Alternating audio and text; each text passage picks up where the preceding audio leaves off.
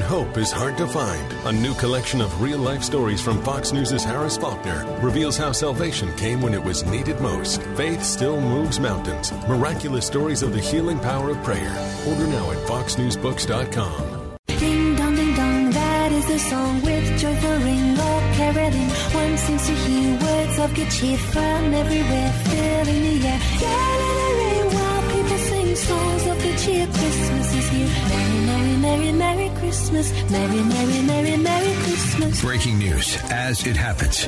You're listening to Kevin McCullough Radio. So glad to have you with us, and so glad to once again be telling you a little bit about the Bowery Mission. A new theme has kind of crept up in some of the literature, the notes, the stories that I've watched about the Bowery's work in the last couple of days. And this is the phrase, radical hospitality. And I love the name. I love the sound of that because I think that's exactly, if I was to try to put into two words what I envision Bowery Mission having done for all of these more than 120 years, it would be exactly that, radical hospitality. James Winans is back with us, president of the Bowery Mission.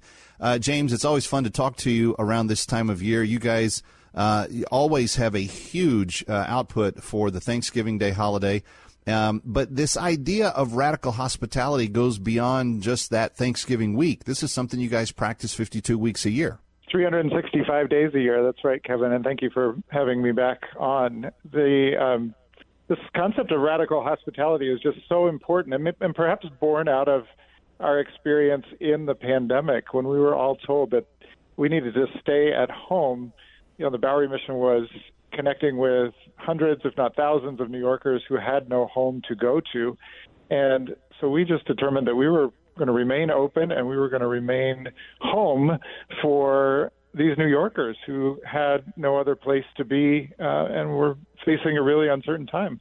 Yeah. For people that don't know anything about the Bowery story, James, just walk us through a thumbnail sketch of why you exist, where you came from, and what your purpose is. So the Bowery Mission exists to promote the flourishing of New Yorkers who are overcoming homelessness and marginalization. We have a very specific definition of what that flourishing is, and it begins with being introduced to Christ. And so we are a faith-based mission, Christian mission, founded in the 1870s by folks who they themselves had been radically transformed through faith, and what they wanted to do with that radical transformation was to give back to others. And so for 150 years, that's what the Bowery Mission has been all about. Just give us a snapshot of kind of where the pins are tacked on the map throughout the tri-state. Sure. We operate here in New York in several neighborhoods, the Lower East Side on the Bowery, of course, which is in our name, but also in Tribeca, the Upper East Side, Harlem, East Harlem, and the South Bronx.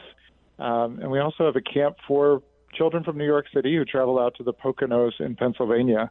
And so those are the locations we operate in. What drives you, James, as the vision leader for your team each day? What gets you out of bed? What makes your heart beat faster about what you're doing? Well, for me, it is and it has always been that story, that one story of a life transformed. And we get to be a part of so many of those stories. You know, Kevin, you know this, but I first came to the Bowery Mission as a volunteer 23 years ago in 1999 as a college student, and didn't know anything about New York, really. I'm from Washington, D.C., didn't know anything about homelessness. And I met men, in this case, who had come to the Bowery Mission, who had come to faith and had seen their lives completely turned around, 180 from, in one case, living in Central Park for 6 years, addicted to crack cocaine.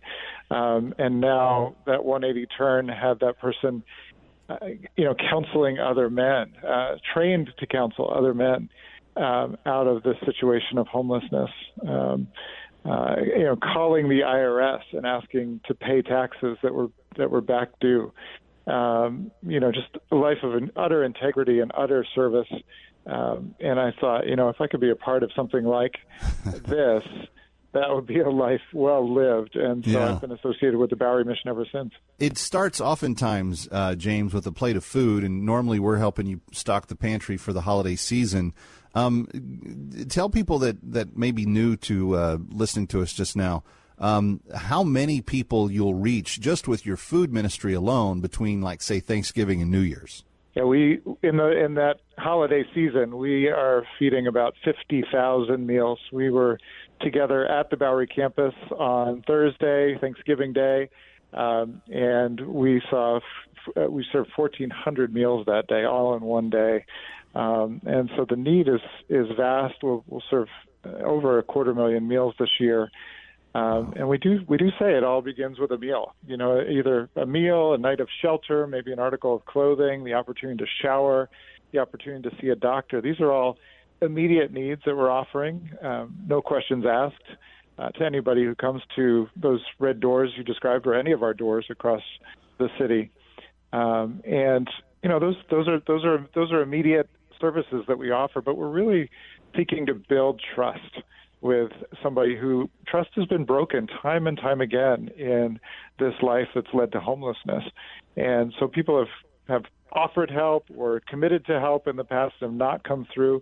We want to be that place that comes through for that person, where they can really come to trust and know that we'll come through, and because of that, make a different decision about how to spend their life. It goes beyond the meal, though, James, and one of the things that you guys really focus on is helping people that do commit themselves to the longer programs that you have to getting their life in order and back on track. Talk about some of that kind of recuperative and restorative work that you guys do as well. That's right. We have programs for men and for women who are able to live in community at the Bowery Mission over a period of time. Some come to us maybe already working or ready to reenter the workforce. Maybe they don't have a life-controlling addictive issue, and so they might be with us for 6 months. Others come to us, very unwell, perhaps, deeply, with deep trouble around addiction or even physical mental health. Haven't been in the workforce for a period of time. That person's probably going to be with us for more than a year. As long as that person is making progress towards goals that they have, named in collaboration with us, we want them to be in a safe home at the Bowery Mission, where they can participate in counseling and classes and in the community life together, and then at the end of their time with us, we do celebrate graduation, just like a school would celebrate graduation. We celebrate with these men and these women who have seen their lives turned around, and then remain connected with them through our alumni program. And so the Bowery Mission really does become home, really does become community for many, many of the men and women that we serve. And in some cases, it becomes their calling, as James was describing, even in his own life earlier, how he sees God at work and watches what happens there with such great appreciation. And friends, I think that's what you would have if you got to know them a little bit better. Bowery.org, BOWERY.org is the website. And call them, set up an appointment, go down and see, volunteer. They always need people that are gifted in different areas to come forward and help them do all the things that they do. They don't take a dime from the city or state. They don't, they're all completely privately funded. That's one of the beauties of the Bowery Mission. They're free to preach and teach the gospel and tell their clients about Jesus because of that very specific reason. They're not beholden to a political power or structure.